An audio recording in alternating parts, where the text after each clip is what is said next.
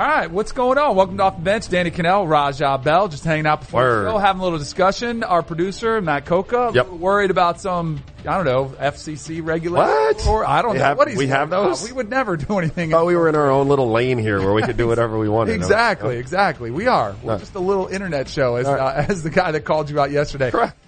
It's coming because we like getting feedback from the people, even if sometimes it's not the nicest feedback. Yeah. That we appreciate that you're watching, that you're listening. So bring it. I can't call somebody a punk. Like, exactly. I can't call somebody a punk. To be fair.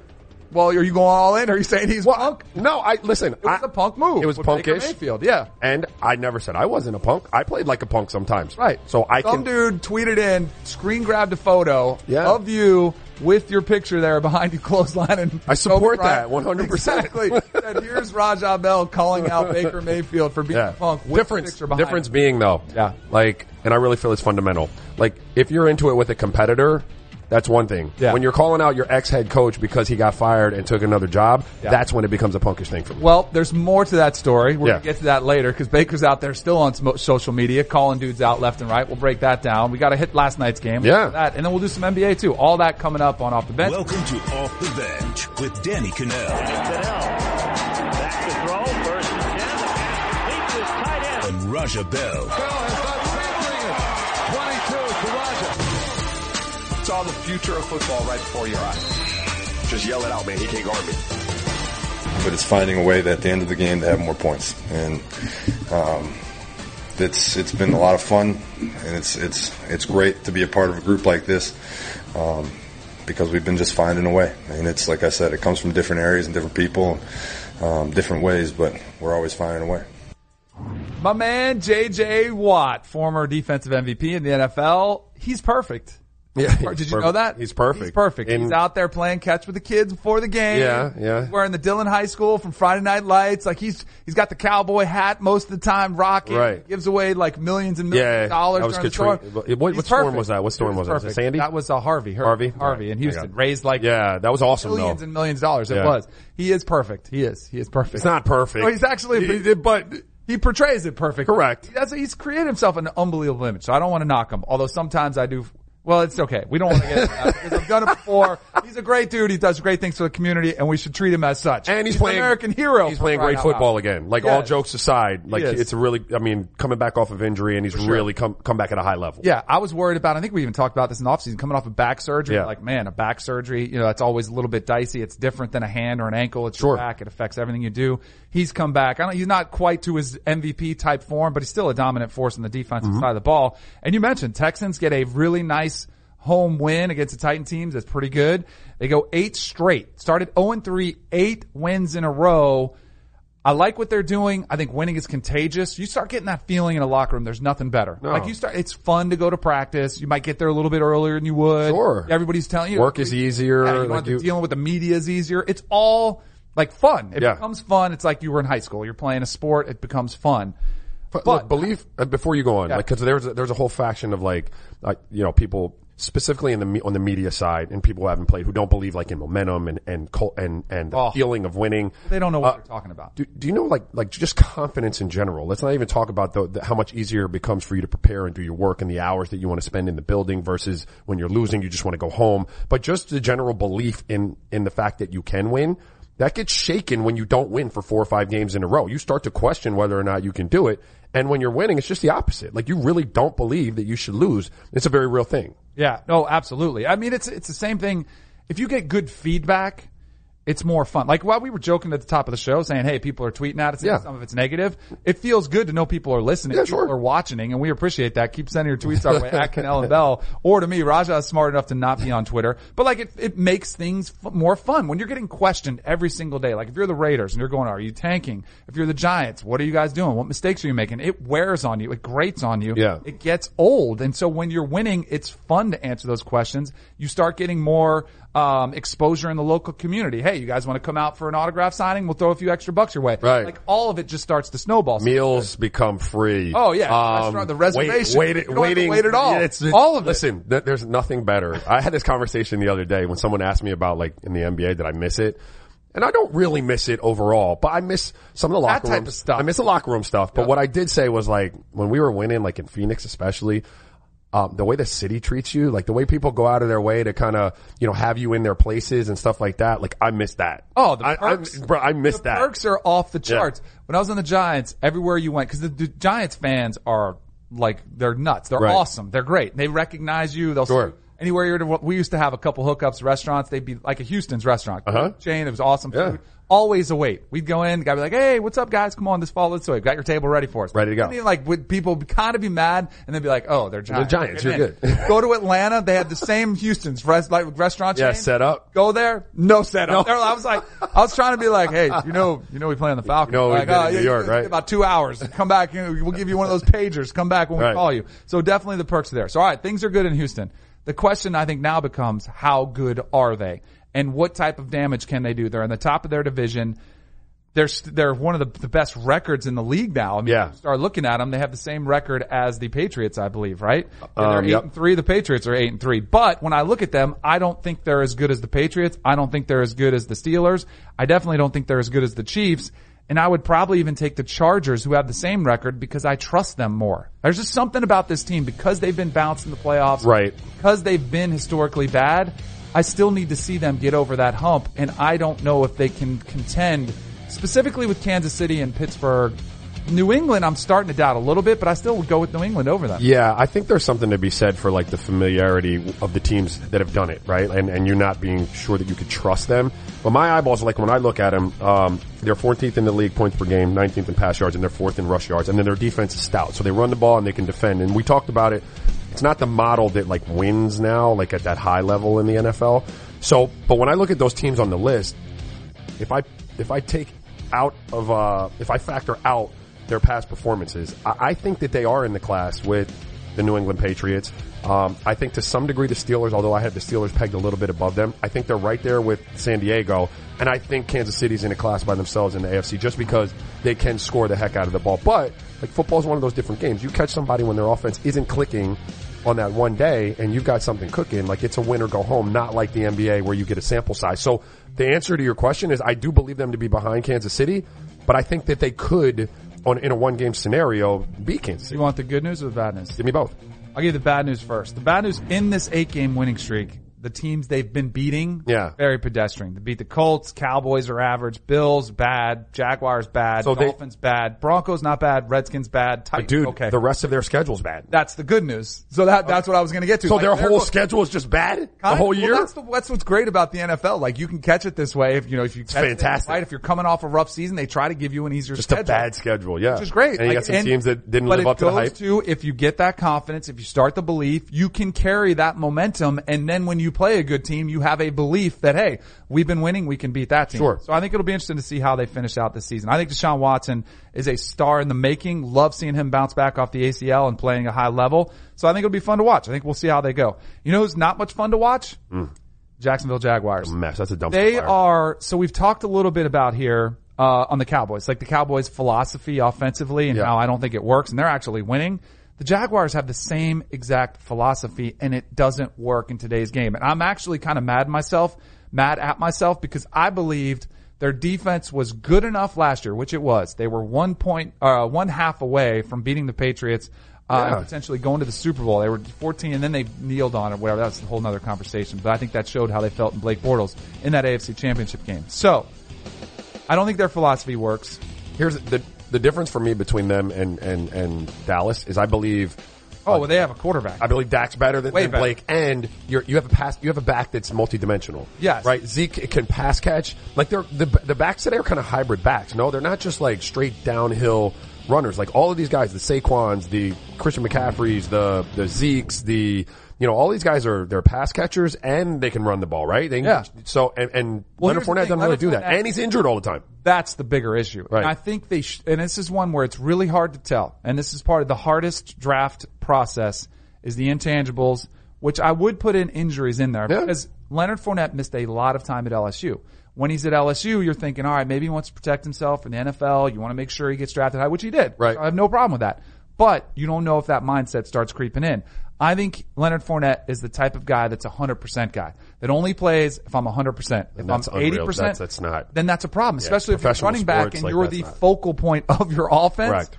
So he's missed a lot of time. They trade for Carlos Hyde, so they had to give up, I think it was a 4th round draft pick to get Carlos Hyde on the team to try to get some depth at the position. Now, when he's hurt, he's out getting in a fight on the sideline. So now he's suspended by the NFL for a game, which all of it is just a total fiasco. So what do the Jags do? They go out, they fire Nate Hackett, their offensive coordinator, which I think he's hamstrung because he doesn't have Fournette. He just couldn't hack it, bro. Very good. I see. Yeah, you like that? All right. That was good. So then, like, literally within a couple hours, Hackett said afterwards, he said, I got the phone call and I thought that I was getting called about a quarterback change. Like we were going to make a quarterback change. Instead, he gets axed. Then 2 hours later, they make the quarterback's change. Yeah, I did it again. Then a couple hours later, they actually do make the quarterback change, go with Cody Kessler. They bench Blake Bortles. You would think it would be one or the other, though, right? I don't know. They're just getting all of it out of there. But I think the problem stems at the top. I think it's Tom Coughlin who has this antiquated idea of what power football looks like, and we can have a back in this good defense. I think it flows through Doug Marrone. And I think this is what happens in the NFL. Somebody's got to take the fall when you're imploding the way they are and things are falling apart the way they are. And don't forget they traded away Dante Fowler Jr., so clearly there was something wrong, and that's with him, who I thought was one of their better players on the defensive side of the ball. They traded him to the Rams. Look, the same way we just talked about winning being an infectious thing, lightning, losing is really, really tough. And if there are any bad apples in a locker room, or if there are any little festering things that get covered up by winning, well, when you start losing, those things come right to the surface, right? And you see a general funk with the Jags. Like, we could talk about, obviously Blake Bortles, they made a mistake by not moving on from that. You know what I mean? Like, you have to upgrade that. Even if you're a good team, if you can upgrade your position, like quarterback, you got to upgrade. They didn't do that. We could talk about them, being stuck in old school football and all of that. But, generally speaking, there's just this level of, like, cloud of dust, like Pigpen. Like, is that a name? Like, it's like that. There are organizations like that. And you need to flush it out. Like, you do. At this point, you need to flush it. And that means not just your quarterback it means a whole flush. You have to flush all that bad blood out, from the top. And we have Pete Prisco talking about some of the deals that those coaches had got, the 2 years. Yeah. Them having to spend a lot of money on coaches that weren't working. Yep. Look, sometimes you got to bite the bullet as an owner and do that. Like, if you're saying to your team, I'm trying to give you the best chance to win, I got you in this situation. Let me get you out of it. Like, I can't have this rolling over into another year, When I was a sophomore, I got my first start at Florida State at University of Maryland. Yeah. Do you know who the quarterback was at University of Maryland? University of Maryland. You have no idea. No. Scott Milanovic, who has now been named the offensive coordinator for the Jacksonville Jags. Okay. Yeah. So he will be calling plays. Yeah. Cody Kessler's getting the start. I don't think you're going to see much of a difference. I just don't. I think that team is pretty toxic right now, which is kind of crazy. Jalen Ramsey was out there, became one of the faces of the NFL with all the talking he was doing. And man, did he speaking of talking, like, he's talked about everybody but his own team. How long before he starts running that mouth about his own team? Seriously, real talk. No, yeah, he's a pretty vocal guy. You wonder if he does start doing that. He's pretty active on Twitter. Yeah. There was a rumor a couple weeks ago that he was going to be traded, and he tweeted about that. He's like, I ain't going nowhere. And then he tweets some random stuff, like at times where he's like, y'all trying to read into my tweets too much. I think you're onto something. Again, they need to clean it up. Yeah. So they got a bunch of issues. You know who has issues that I thought might have been put behind us is one Greg Popovich and rare. Kawhi Leonard, because you thought it was done. Yeah. They moved him to Toronto. Let's just put everything behind us. Well, they've come out, they've spoken. Before San Antonio's game against the Bucks, Pop was asked about Patty Mills' role as a leader without Manu and Tony Parker around and Kawhi. So he could have just raved about Patty Mills, could have gone on about that, said, hey, that's great. Right. Pop said Kawhi was a great player, but he wasn't a leader. Manu and Patty were the leaders. Kawhi's talent will always be missed, but leadership wasn't his deal at the time. That may come as it progresses. Patty and Manu filled that role for us last year. LaMarcus Aldridge came a long way as a leader also. So, Kawhi, of course, is going to get asked about this. He gets asked, and Kawhi says, it's funny to me because I don't know if he's talking about last year or not, but I guess when you stop playing, they forget how you lead. Other than that, it doesn't matter. I'm here with the Raptors, and I'm focused on this season and what's going on at the time. Then he was asked, follow-up, what kind of leader would you say you are? I lead by example. I come into practice every day and go hard. Come to these games, stay focused. You can't see things once you're playing on the floor. Guys ask me questions about their matchup, or I see something, I'm telling guys, go here, go there. Just motivating people, you know what I mean? Just trying to lift people's spirits up off the floor. Not everyone leads the same way, so let's say that first. Kawhi Kawhi was brought up with Manu Ginobili, Tony Parker, and Tim Duncan. They're all clear leaders, all three of them. Right?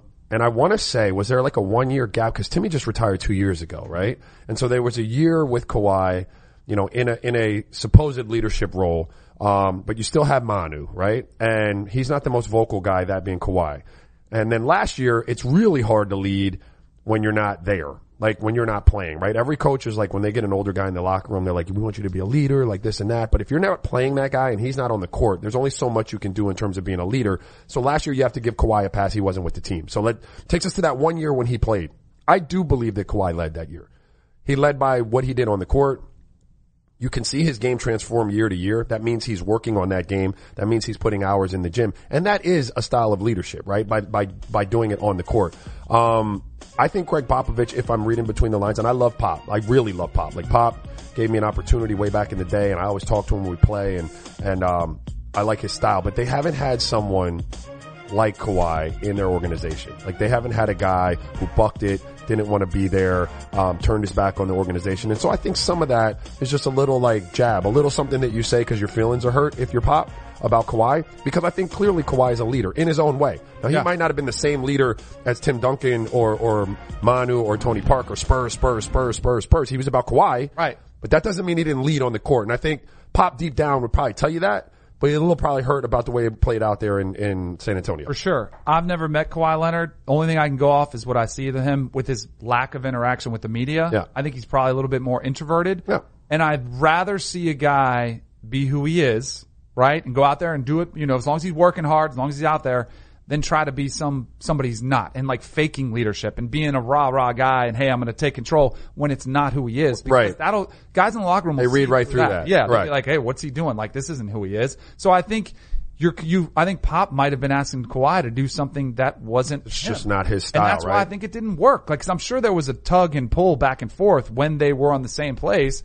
And that's probably why Kawhi wanted a new change of atmosphere. And that's probably why Kawhi didn't communicate really well with some of his teammates when they all stood up for him and said, hey, come play with us. Like, it was a bad fit. Now, can we just leave it all at that? Correct. A lot of times, and fit is really important there because a lot of times your leader is a culture driver, right? He's the guy, you know, the guys want to be around in the locker room. He's the guy that guys are out to dinner with. He's the guy, like, I don't know how to explain it other than he drives culture. Teams kind of like, you know, flow with the way he flows. And, you know, being an introvert, sometimes it's hard to affect culture. Yes. So, you know, Kawhi's point is like, I do it on the court. Like when I go out there, like I might not be a guy who's going out to dinner with everybody. You know, I might not be rallying the troops and having people over for barbecues and stuff like that. But on the court, you know what I'm going to give for this team and you know how much work I put in when it's time to go to practice. But, you know, sometimes the leader is the guy that drives the culture. The guys want to follow. And, you know, if Kawhi wasn't that guy in San Antonio for one reason or another, then it was just a bad fit. Right. This could have been all it was. Right. There might be a bad fit in Philadelphia. There's more Markelle Fultz news. I want to get your thoughts on that. We'll do that next, coming up on Off the Bench.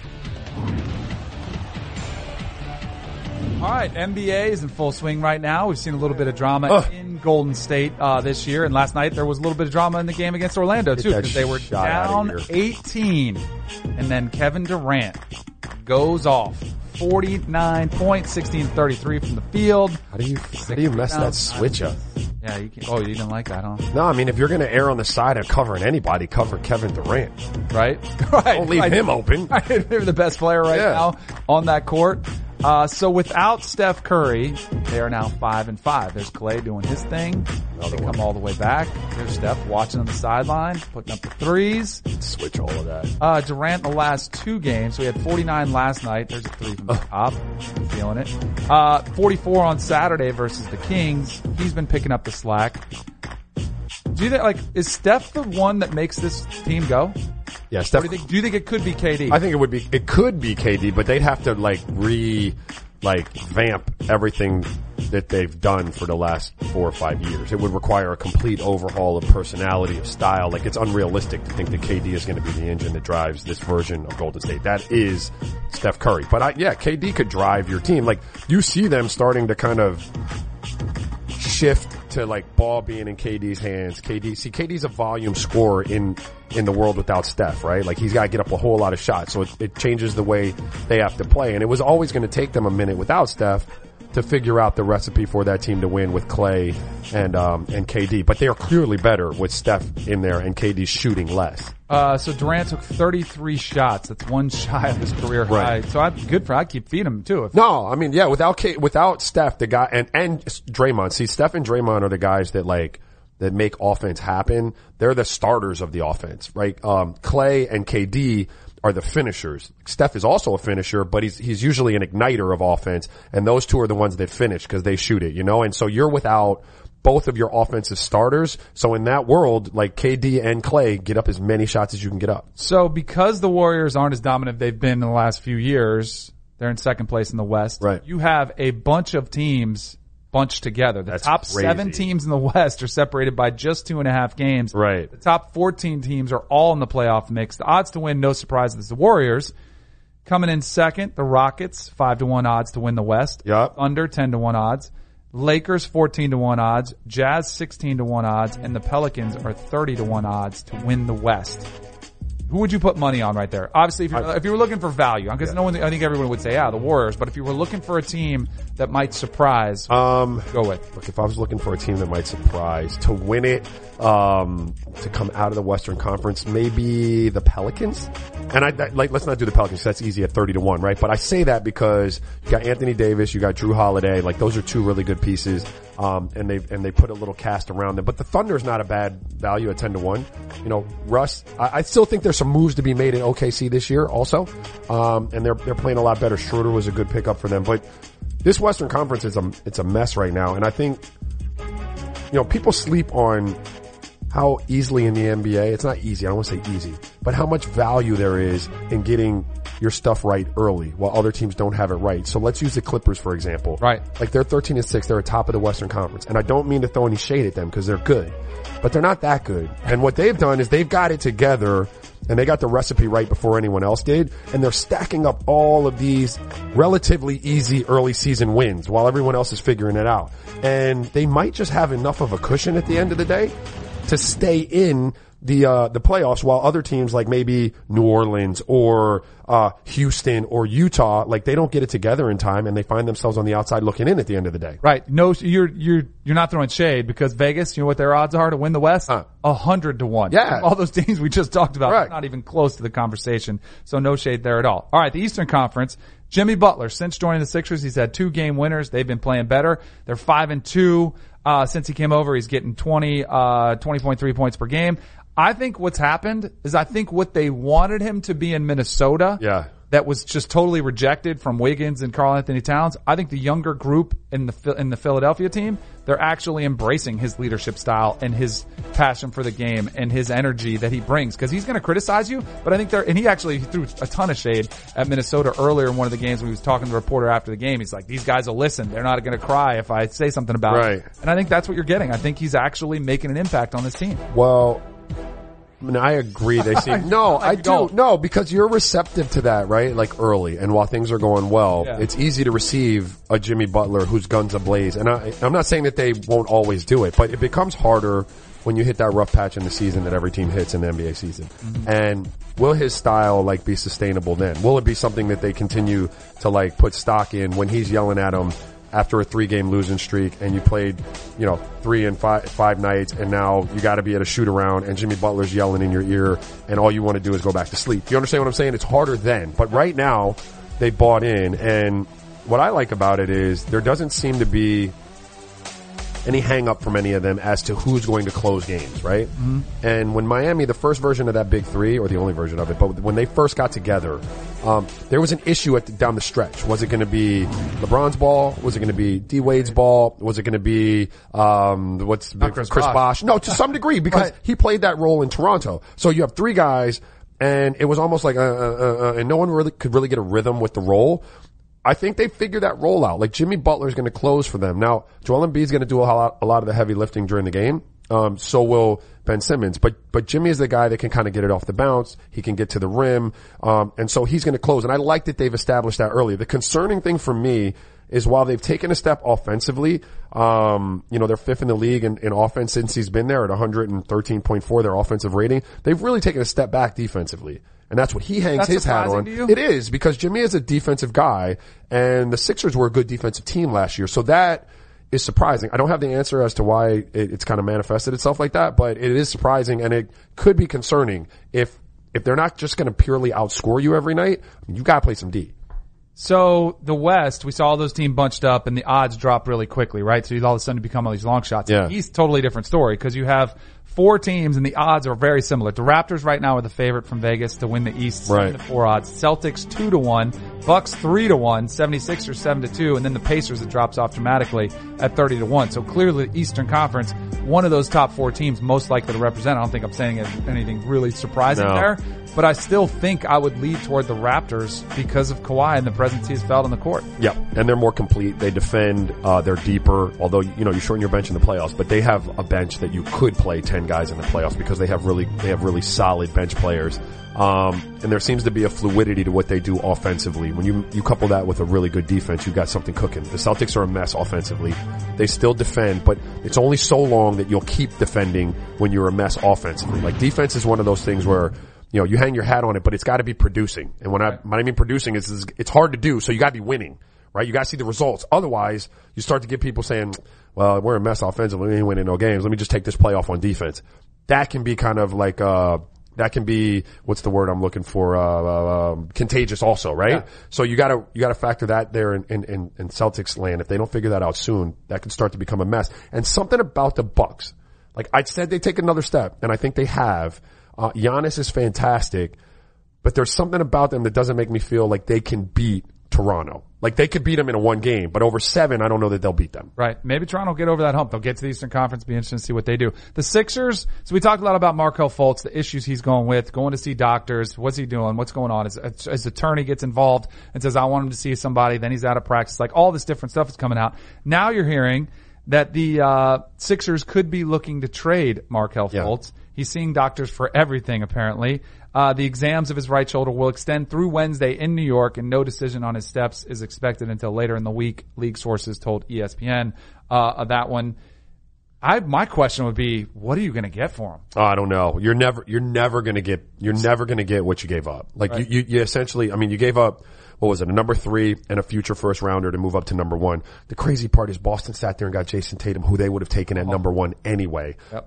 But that's water under the bridge. It's done now. So I don't know if it's about, for me, I'm not in the front office, about like recouping for him. Like, I'd like to get something, but I know I'm never going to get that value back, right? So now it becomes like, well, the main thing they're trying to do is free up the $10 million that he's on the books for next season. So that's correct. What they're trying to flush that and flush the headache and the circus that has become like his free throw shooting, his shoulder or non-shoulder, you know what I mean? Like, let that go. I think it is time for the Sixers to start to make plans to move on from Markelle Fultz. I think that chapter is over in Philly. How do you swing and miss this bad? Because, looking at him, like, when he was in college, didn't see him do a ton, and I was like, who is this guy? Everybody was talking about Ben Simmons, and he was a household name. Markelle Fultz kind of flew under the radar. He didn't play that much on the national scene.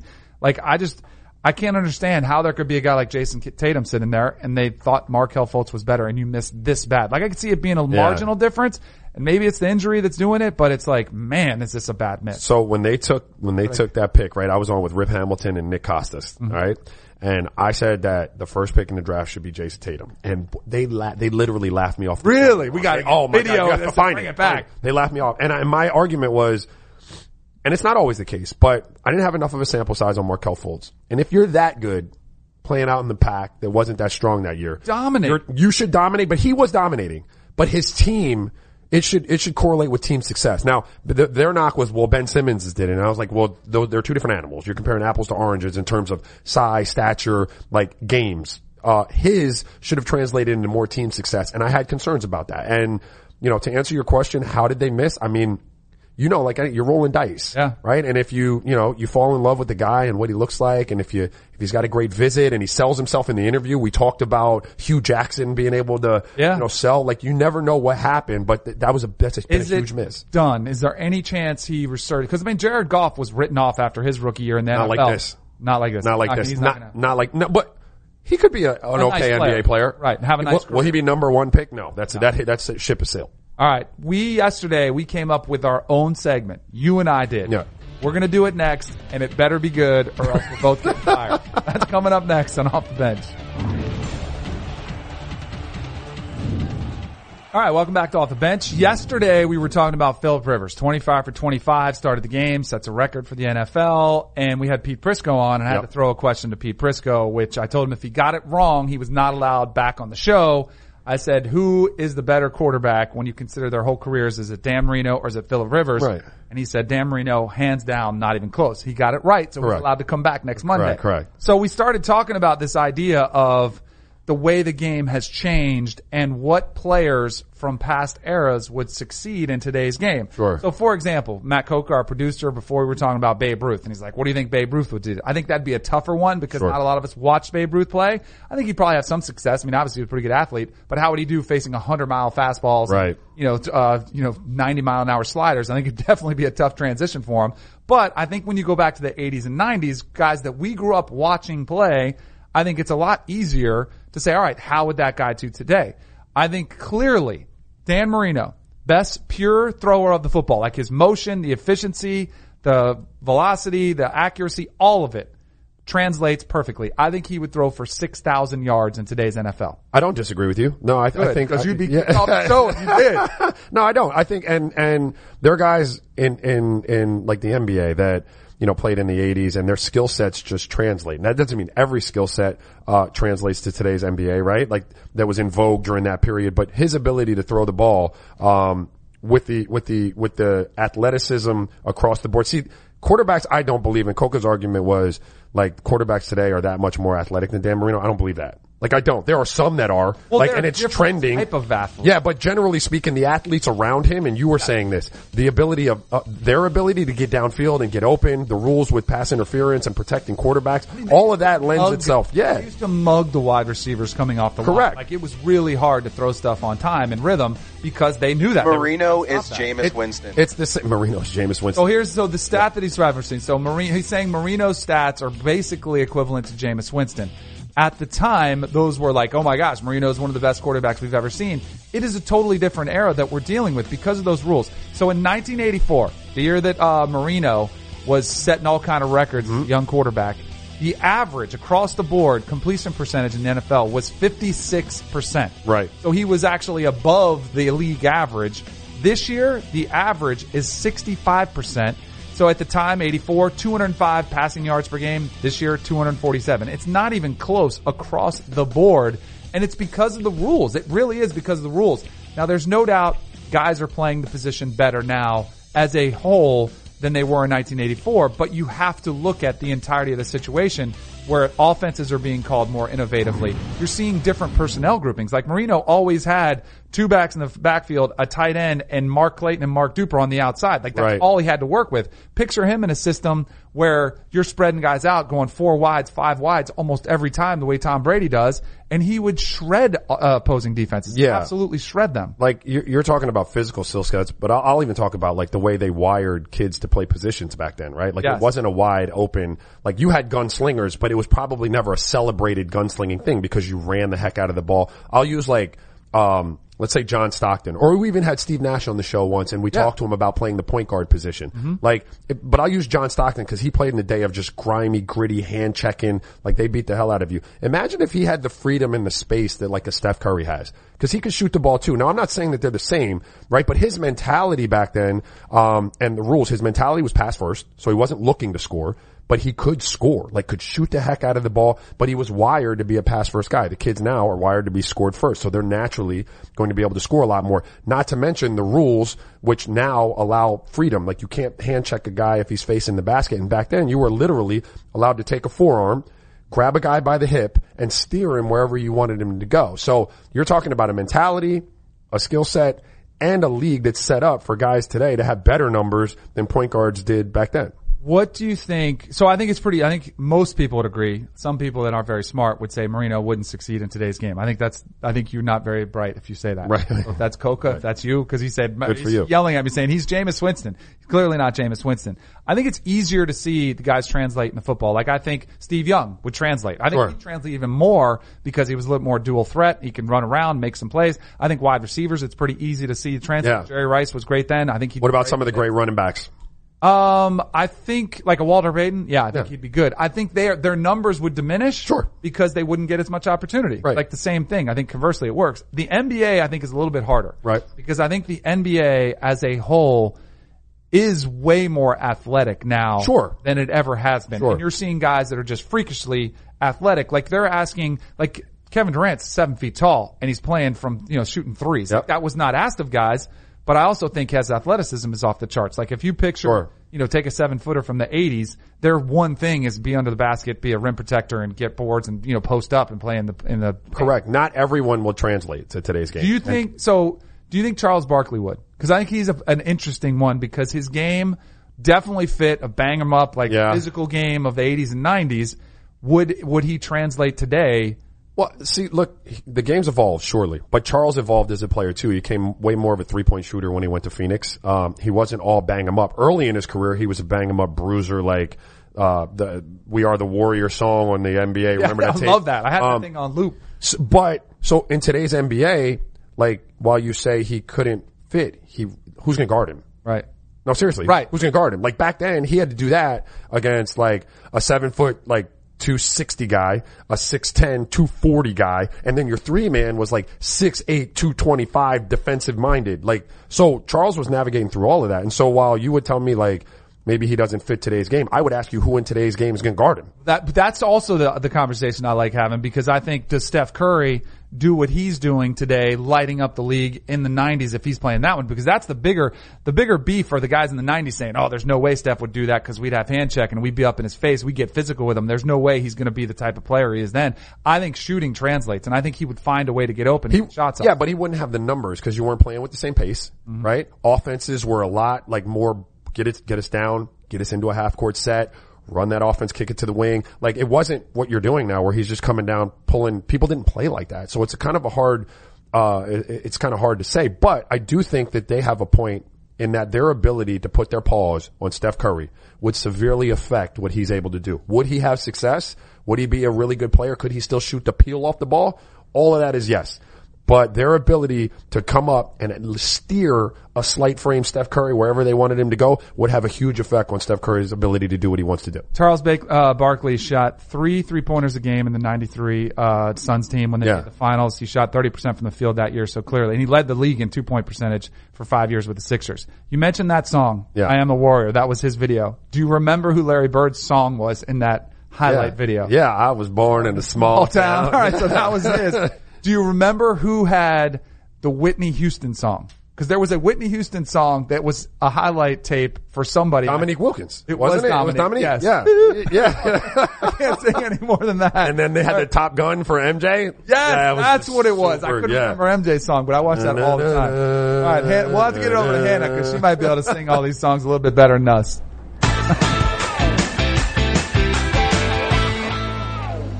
What if I just broke out into beautiful Whitney Houston music right now? That would be awesome. I thought about it, but I was like, I don't even know what song you tried to sing. I can't do it. All right, guys, moving on. So everybody was talking about Baker Mayfield yesterday because he made it clear that he was not pleased with Hugh Jackson joining the Bengals staff on Sunday when he refused that hug. But later in the day yesterday, he continued to show some frustration. The topic of Baker and Hugh came up on ESPN's First Take, and Damian Woody told Baker to grow up. Excuse me. He also compared his move from Texas Tech to Oklahoma to Hugh Jackson's move. Well, this led to Mayfield blasting Woody and Jackson on Instagram in First Take's comment section. He said, quote, "Not even comparable. I didn't lose 30-plus games to be fake and then do that. I wasn't going to have a scholarship. Good try, though, buddy." So, Danny and Raja, I got to ask, which side are you taking in this one? We were on Baker's side yesterday as far as I don't think it was the professional way to do it, but they're totally different situations because most coaches get fired all the time. Right. They usually wait. They usually go away for about 6 months, then they get another job. It's only been about a month since he's been away, and he's on this other sideline chumming it up. I don't have a problem with the message or the belief that he doesn't like Hugh Jackson and he thinks he's fake. I don't like him going public with it. Yeah, look, if you didn't like Hugh Jackson because of what happened in your locker room and your interaction with Hugh Jackson, that's fine. Where I thought it became punk-ish and where I sided with whoever called him out was that you can't begrudge a dude for taking another job. If you get fired and one person says, I don't it's like if you have a wife and she says she don't want you no more, she's leaving you, I'm out, and then you find a girlfriend and she's all bent out of, you told me you didn't want me. Don't have a problem with Hugh Jackson finding a new home once you've been kicked out of that home. And I had a problem with Baker expressing it like that. Like, I just did. Like, no, I got no beef if you don't like Hugh Jackson and Hugh Jackson doesn't like you and you guys didn't have a good relationship. I think that's the bigger story. Yeah. I think that's the bigger story. Him calling him out as fake. There was a lot of rumors about that. Him actually saying that, I think is a big deal because players get cut all the time and end up on another team later on another team. And I don't think you'd ever see a player mad at a guy for taking that job. So I think that's where he's a little bit misguided. Well, staying with these Instagram comments. So we know that Le'Veon Bell isn't heading to the field anytime soon. So in the meantime, he's staying active on the gram. Yesterday, he stumbled upon this post by the NFL account about Colts quarterback Andrew Luck, who's having a huge comeback season. The caption read, "Andrew Luck is playing out of his mind right now." And then deep in that comment section, what do you know? It's Le'Veon Bell saying, quote, "Just imagine." And then a bunch of eye emojis. So, Danny and Raja, first of all, we know that Le'Veon knows exactly how to get to all of us with his social media antics. This is not the first time that he's done this. So should we even be talking about this? But second of all, is this something you guys would want to see? I think it's a brilliant move from Le'Veon to go out there and tease this because I think he probably realizes the importance of playing with a really good quarterback is, and he wants to go play with a really good quarterback. Andrew Luck is having an incredible year. If you are going to be a running back and you want to tote the ball that many times, if you don't have a good quarterback, you're going to see a lot of 8-man boxes. Teams are going to go up. They're going to sell out on you. Yeah. You don't want to have to face that. So I think it's a brilliant move for him trying to plant that out there. No doubt. As a pass catching back too, like really good move to have a really good quarterback. And, here's my question though. Like reverse tampering? I know. There's gotta be something with just that out there. Just planting all these ideas out there. Hey, I'd come play for you. I love it though. Like, you know what's all great, and he loves it right there? It's all going to be about the money. Yeah. Because if they offer him a big enough contract and he gets the Todd Gurley money, he'll go to Indianapolis. If it's the Jets, he'll go to the Jets. All this, like I'm saying, it'd be great to go with a good quarterback. He'd go with Blake Bortles if they were going to pay him. Show me the money. Rod Tidwell, right? Was that his name? Yes, Rod Tidwell. Yes. All right, lastly, I know how much you guys love talking hockey, so I had to bring this story in. Before the puck drop between the Maple Leafs and the Bruins on Monday night, Paul Zernet, who's a big Leafs fan, and his wife Leah, who's a Bruins fan, raised the stakes with a lifelong bet. Check this out. They had a sign at the game that said, "Tonight's winner dictates the team our newborn son will be brainwashed to cheer for as he grows up." Unfortunately Fantastic. for Mama Leah, Toronto took this one 4-2. Guys, this is way too risky, right? Wow. I would never do this. That is like lifelong there too. Like that's a huge risk. But I wonder, knowing the way my kids work, like whatever I tell them to do, they want to do the opposite. Yeah. So maybe if you try to tell them to root for Toronto, he's like, I don't know, I want the Boston team. Does your family have a strong, like I know Hannah's family is Bills. Does your family have like a strong, no seriously, cause mine doesn't. Like I don't. Really? Like I didn't have it either. Like we didn't have like a college team. My dad went to Pitt, so we kind of rooted for them. Right. It was like not big. And then we grew up in Miami, so kind of the Dolphins. My dad worked, but we're just not like diehards. Like we didn't have that in our family either. Like my kids like the Hurricanes now. And there's a little, like FIU, I take them to some basketball games and stuff, but we root for Florida State. Like we'll root for Florida State, but like mildly. It's funny because we'll sit down and we'll watch, like usually I'm watching the Red Zone channel. Right. I'm watching all these different games and my daughters will sit down like, who are we rooting for? And then they just start rooting from that point on. And 99% of the time, it's the team that's winning the game. They're like, all right, let's root for them. Yeah, my wife's family is actually, they were like Yankees, Knicks, and the Giants. Like, but that was the way it was. Like that was life for them. You know, I just never experienced that. Me neither. Well, aren't you guys so lucky? That's my house. All right, that's all for Socially Relevant. Be sure to follow us on Twitter and Instagram at Cannell and Bell. Coming up next, Danny and Raja break down today's leftovers, including what's at stake for Duke and Indiana tonight. Come on back to Off the Bench.